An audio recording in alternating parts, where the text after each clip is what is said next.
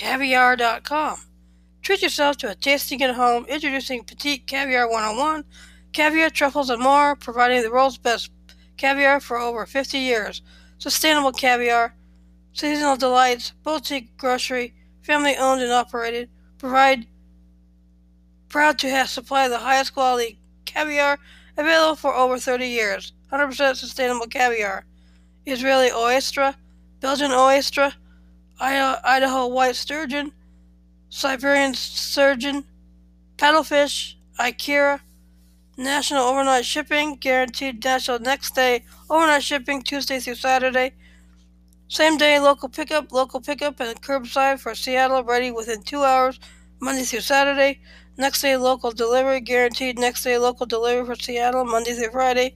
Shop for such items like Bellwether Farms Cream Fresh, Betsy's Blink, gluten-free Betsy's Blink, black truffle butter, white truffle oil, La Brugulia, yellowfin fina belly in olive oil, Russell's Original Spice Blend, truffle salt, some hosting and wares is mother of pearl caviar spoon, mother of pearl spoon with blue handle, great barrier reef petite spoon with pointed tip, round mother of pearl palette caviar presentoir with sterling band, petite mother of pearl caviar spoon, Saint Hilaire modern caviar presentoir, Fructus Saturn silver plated caviar cup, homemade recipes and more.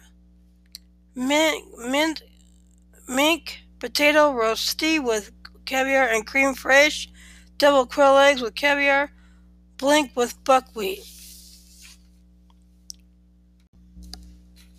Bartleby.com, an easier way to study hard. Ask a question, you have a homework question, and Bartleby subject matter experts have answers. Ask away. Most answers are answered in as fast as 30 minutes, and you'll be notified by email when your answer is ready. Find a solution. Proofread your paper. Bartleby's experts will look over your paper with their advanced grammar and spell checkers. Bartleby Learn, access step-by-step solutions to millions of textbook problems on a searchable database of solutions to homework questions and subject matter experts on standby 24/7 when you're stuck. Bartleby Write. Write better, right now. Scan for accidental plagiarism, check spelling and grammar, and format citations correctly so you can spend less time writing and get the grade you want. Bartleby Tutor. 24/7 online tutoring service gives you personalized instruction you want and the flexibility you demand. With convenient options, you can find the best fit for your lifestyle and study habits. Bartleby Learn. Search, solve, succeed. Study smarter with access to millions of step-by-step textbook solutions, a searchable digital database of homework solutions, and subject matter experts on standby 24/7 to provide homework help when you need it. Subscribe, and your first week is $4.99. After your first week subscription auto-renews monthly to $9.99 USD, or then monthly current fee. Cancel anytime. Winning lineup of student tools, textbook solutions, millions of step-by-step solutions with thousands added daily in 30 subjects. Expert Q&A asks our experts your most troublesome homework or study questions anytime and receive a detailed solution in as fast as 30 minutes. 24/7 homework help. Bartleby subject matter experts, many with advanced degrees, are always on standby to ease your concerns and get you back on track. Solution database. Homework solutions are easily searchable and constantly updated.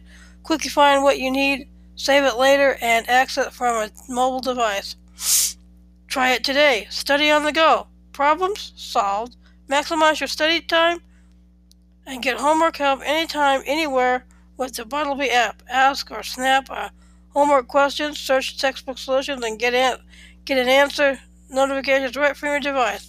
Download it on the App Store or Google Play. Bartleby Write. Compose with confidence. Quit staring at a blinking cursor. Easier essay composition is right here with your new favorite plagiarism and grammar checker. Their all-in-one writing help tool is designed to reduce mistakes improve writing habits, and transform okay essays into stellar ones so you can submit your paper with confidence, all for only $9.99 a month. Try Bartleby Write, 24/7 personal writing tour. Plagiarism checker. Bartleby will help you catch missing citations, accidental copied text, and other mistakes, giving you supreme confidence in your original work. Grammar spell checker. Author your own success story with writing help to eliminate mistakes. Early scoring. Bartleby's advanced algorithm scans your paper and compares it to thousands of similar papers to produce a score before you turn it in. Citation assistance, whether it's MLA grammar checks or APA assistance, citing source in a cinch. Try it today. Bartleby Tutor, one-on-one tutoring on your schedule, whether it's a one-time question or a homework problem that needs a private study solution.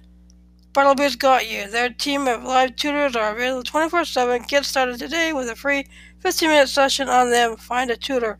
Get a tutor on your computer. All tutoring sessions occur in real time via messaging or audio for easier collaboration and on the homework help, the textbook solutions, and more.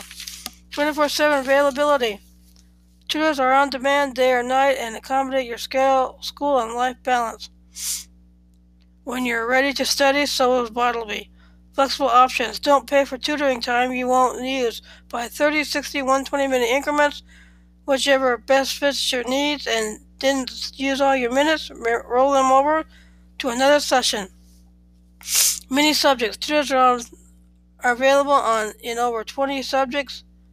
Bartleby experts will help make sense of the toughest concepts in engineering, math, physics, business, and more.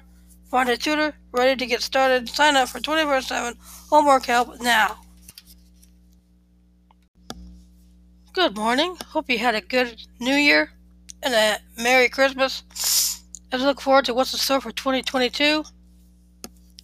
Hopefully it'll be better than 2020 and 2021. Well, here's U.S. President number 31, Herbert, Part 1. Herbert Clark Hoover, August 10, 1874 to October 20, 1964, was an American engineer, businessman, and politician who served as the 31st President of the United States from 1929 to 1933. A member of the Republican Party, he held office during the onset of the Great Depression. Before serving as President, Hoover led the Commission for Relief in Belgium, served as a director of the U.S. Food Administration, and served as the third U.S. Secretary of Commerce. Hoover was born to a Quaker family in West Branch, Iowa. He took a position with a London-based mining company after graduating from Stanford University in 1895. After the outbreak of World War I, he became the head of the Commission for Relief in Belgium, an international relief organization that provided food to occupied Belgium. When the U.S. ended the war, President Woodrow Wilson appointed Hoover to lead the Food Administration, and Hoover became known as the country's food czar. After the war, Hoover led the American Relief Administration, which provided food to the inhabitants of Central Europe and Eastern Europe. Hoover's wartime service made him a favorite among many progressives, and he unsuccessfully sought the Republican nomination in the 1920 presidential election. After the 1920 election, newly elected Republican President Warren G. Harding appointed Hoover as Secretary of Commerce. Hoover continued to serve under President Calvin Coolidge after Harding died in 1923. Hoover was an unusually active and visible cabinet member, becoming known as Secretary of Commerce and Under Secretary of all other departments. He was influential in the development of radio and air travel and led the federal response to the Great Mississippi Flood of 1927. Hoover won the Republican nomination in the 1928 presidential election and decisively defeated the Democratic candidate Al Smith. The stock market crashed shortly after Hoover took office, and the Great Depression became the central issue of his presidency. Hoover pursued a variety of policies in an attempt to lift the economy, but opposed directly involving the federal government in relief efforts. In the midst of the economic crisis, Hoover was decisively defeated by Democratic nominee Franklin D. Roosevelt in the 1932 presidential election. After leaving office, Hoover enjoyed one of the longest retirements of any former president. and he authored numerous works in subsequent decades. Hoover became increasingly conservative in this time, and he strongly criticized Roosevelt's foreign policy and New Deal domestic agenda. In the 1940s and 1950s, Hoover's public reputation was slightly rehabilitated after serving in various assignments for Presidents Harry S. Truman and Dwight D. Eisenhower, including as chairman of the Hoover Commission, though he managed to somewhat to rehabilitate his legacy. Hoover is still widely regarded as an inadequate U.S. president, and most polls of historians and political scientists rank him in the bottom third overall. Early life. Hoover was born on August 10, 1874 in West Branch, Iowa. His father, Jesse Hoover, was a blacksmith and farm implement store owner of German, Swiss, and English ancestry. Hoover's mother, Huldah Randall Minthorn, was raised in Norwich, Ontario, Canada, before moving to Iowa in 1859. Like most other citizens of West Branch, Jesse and Huldah were Quakers. Around age 2, Bertie, as he was called during the time, contracted a serious bout of croup and was momentarily thought to have died until resuscitated by his uncle, John Minthorn. As a young child, he was often referred to by his father as my little stick in the mud when he repeatedly got trapped in the mud crossing the unpaved street. Herbert's family figured prominently into the town's public prayer life, due almost entirely to Mother Hulda's role in the church. As a child, Hoover consistently attended schools, but he did little reading on his own aside from the Bible. Hoover's father, noted by the local people for his pleasant, sunshiny disposition, died in 1880 at the age of 34. Hoover's mother died in 1884, leaving Hoover, his older brother Theodore, and his younger sister Mary as orphans.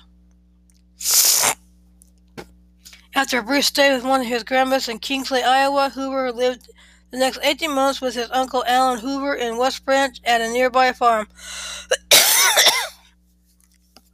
In November 1885, Hoover was sent to Newburgh, Oregon to live with his uncle John Minthorn, a Quaker physician and businessman whose own son had died the year before. The Minthorn household was considered cultured and educational and imparted a strong work ethic. Much like West Branch, Newburgh was a frontier town settled largely by Midwestern Quakers. Minthorn assured that Hoover received an education, but Hoover disliked the many chores assigned to him and often resented Minthorn. One observer described Hoover as an orphan who seemed to be neglected in many ways. Hoover attended Friends Pacific Academy, now George Fox University, but dropped out at the age of 13 to become an office assistant for his uncle's real estate office, Oregon Land Company, in Salem, Oregon. Though he did not attend high school, Hoover learned bookkeeping, typing, and mathematics at a night school. Hoover entered Stanford University in 1891, its inaugural year, despite failing all the entrance exams except mathematics. During his freshman year, he switched his major from mechanical engineering to geology after working for John Casper Branner, the chair of Stanford's geology department. Hoover was a mediocre student, and he spent much of his time working in various part-time jobs or participating in campus activities.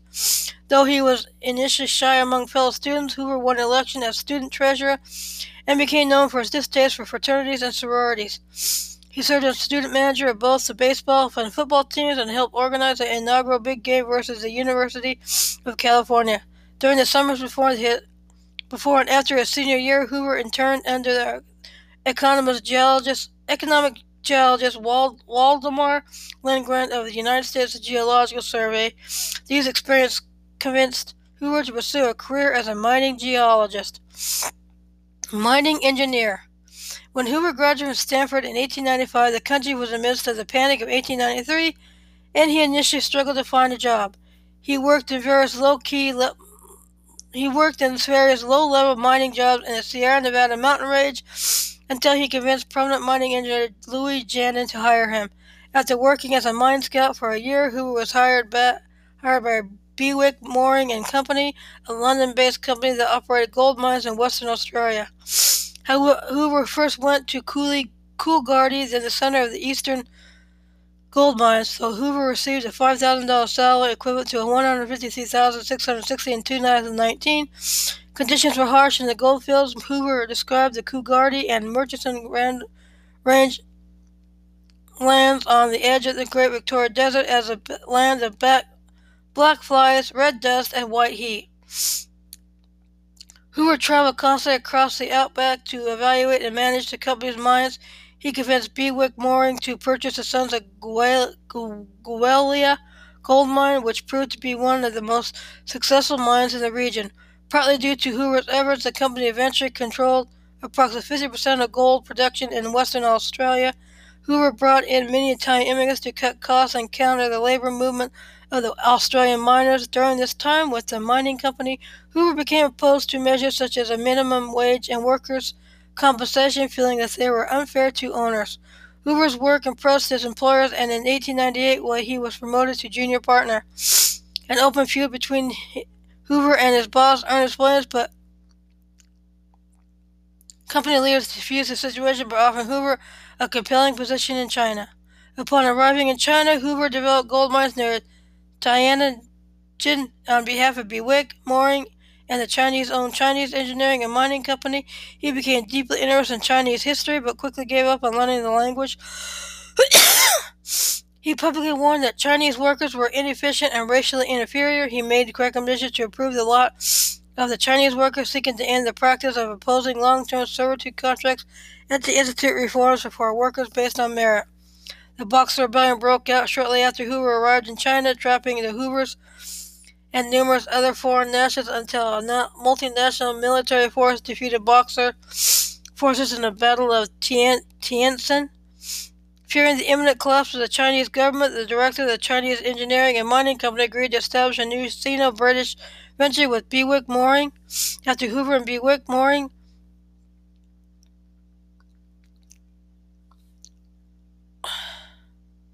established effective control over the new Chinese mining company, Hoover became the operating partner of Bewick Mooring in the late 1901.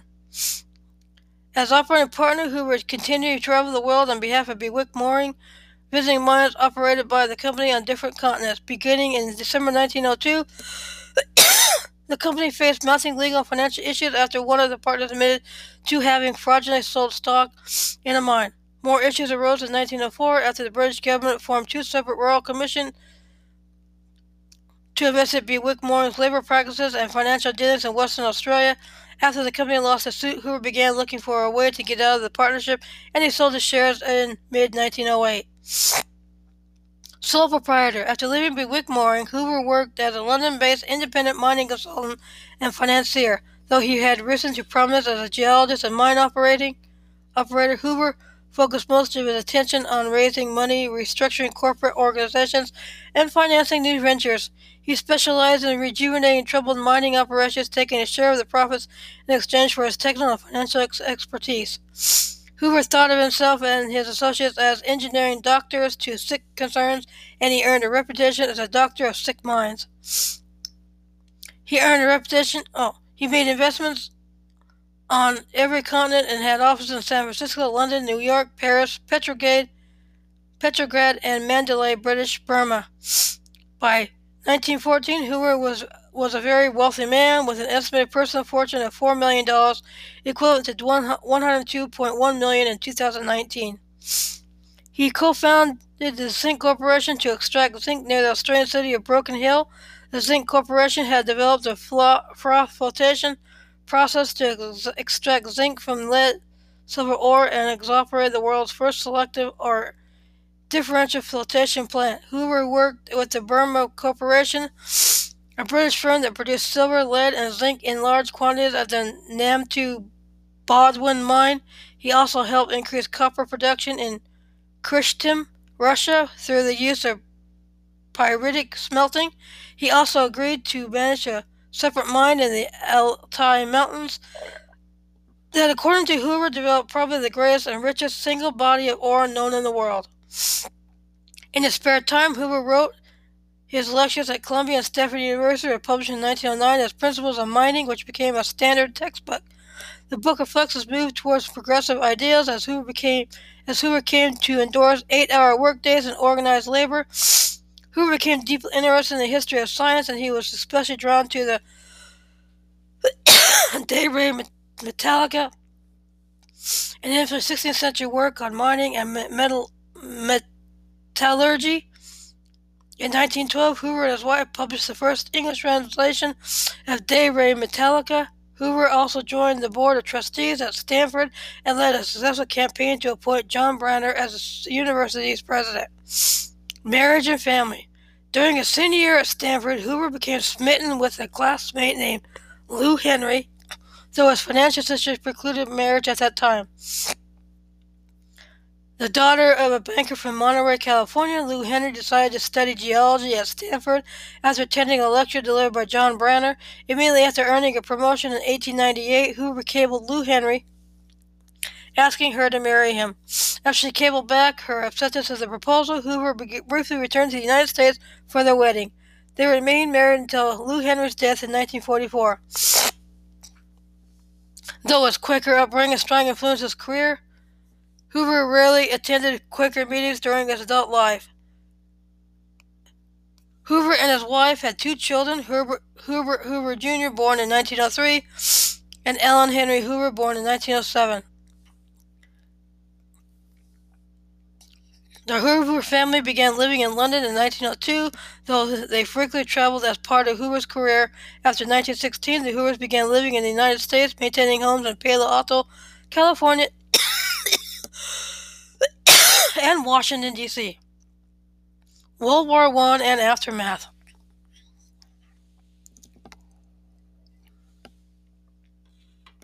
Relief in Europe. World War I broke out in August 1914, pitting the Allied powers France, Russia, Britain, and other countries against the Central Powers, Germany, Austria, Hungary, and other countries. Hoover and other London-based American businessmen established a committee to organize the return of the roughly 100,000 Americans stranded in Europe. Hoover was appointed as the committee's chair, and with the assent of Congress, an executive branch took charge of the distribution of relief to Americans in Europe. Hoover later stated, "I did not realize at the moment, but on August 3, 1914, my career was over forever. I was on a slippery road of public life." By early October 1914, Hoover's organization had distributed relief to at least 40,000 Americans. The German invasion of Belgium in August 1940 set off a food crisis in Belgium, which relied heavily on food imports. The Germans refused to take responsibility for feeding Belgian citizens in captured territory,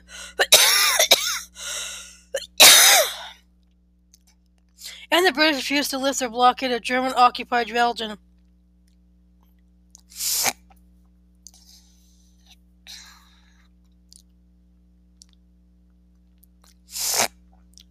Unless the U.S. government supervised Belgian food imports as a neutral party in the war.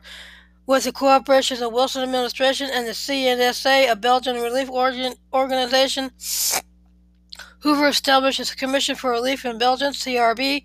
The CRB could obtain and imported millions often of foodstuffs for the CNSA to distribute and help ensure that the German army did not appropriate the food. Private donations and government grants supplied the majority of its $11 million a month budget, and the CRB became a veritable independent Republic of Relief with its own flag, navy, factories, mills, and railroads. A British writer described the CRB as a national state organized for benevolence. Hoover worked 14-hour days from London, administering the distribution of over 2 million tons of food to 9 million war victims. In an early form of shuttle diplomacy, he crossed the North Sea 40 times to meet with German authorities and persuade them to allow food shipments. He also convinced British Chancellor of the Exchequer, David Lloyd George, to allow individuals to send money to the people of Belgium, thereby lessening the workload of the CRB. At the request of the French government, the CRB began delivering supplies to the people of northern France in 1915. American diplomat Walter Page described Hoover as probably the only man living who has privately, i.e. without holding office, negotiated understandings with the British, French, German, Dutch, and Belgian governments. U.S. Food Administration. The United States declared war upon Germany in April 1917 after Germany engaged in unrestricted submarine warfare against American vessels in British waters. With the U.S. mobilizing for war, President Woodrow Wilson appointed Hoover to the head of the U.S. Food Administration, which was charged with ensuring the nation's food needs during the war. Hoover had hoped to join the administration in some capacity since at least 1916 and had obtained the position after lobbying several members of Congress and Wilson's confidant Edward M. House, earning the appellation of Food Czar. Hoover recruited a volunteer force of hundreds of thousands of women and deployed propaganda in movie theaters, schools, and churches. He carefully selected men to assist the agency leadership: Alonzo Taylor, technical abilities; Robert Taft, political associations; Gifford Pinchuk, agriculture influence; and Julius Barnes, business acumen. World War I had created a global food crisis that dramatically increased food prices and caused food riots and starvation in the countries at war. Hoover's chief goal as food czar was to provide supplies to the Allied powers, but he also sought to stabilize domestic prices and to prevent domestic shortages. Under the broad powers granted by the Food and Fuel Control Act, the Food Administration supervised food production throughout the United States, and the administration made use of its authority to buy, import, store, and sell food. Determined to avoid rationing, Hoover established set days for people to avoid eating specified foods and save them from soldiers' rations. Meatless Mondays, wheatless Wednesdays, and when in doubt, eat potatoes. These policies were dubbed Hooverizing by government publicists, in spite of Hoover's continual orders that publicity should not mention him by name. The Food Administration shipped 23 million metric tons of food to the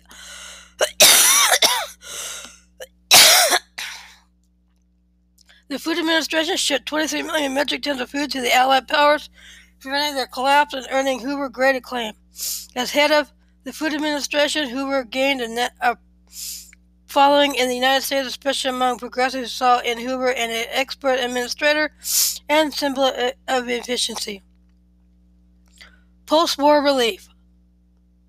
World War I came to an end in November 1918, but Europe continued to face a critical food situation. Hoover estimated that as many as 400 million people faced the possibility of starvation. The United States Food Administration became the American Relief Administration, ARA, and Hoover was charged with providing food to Central and Eastern Europe.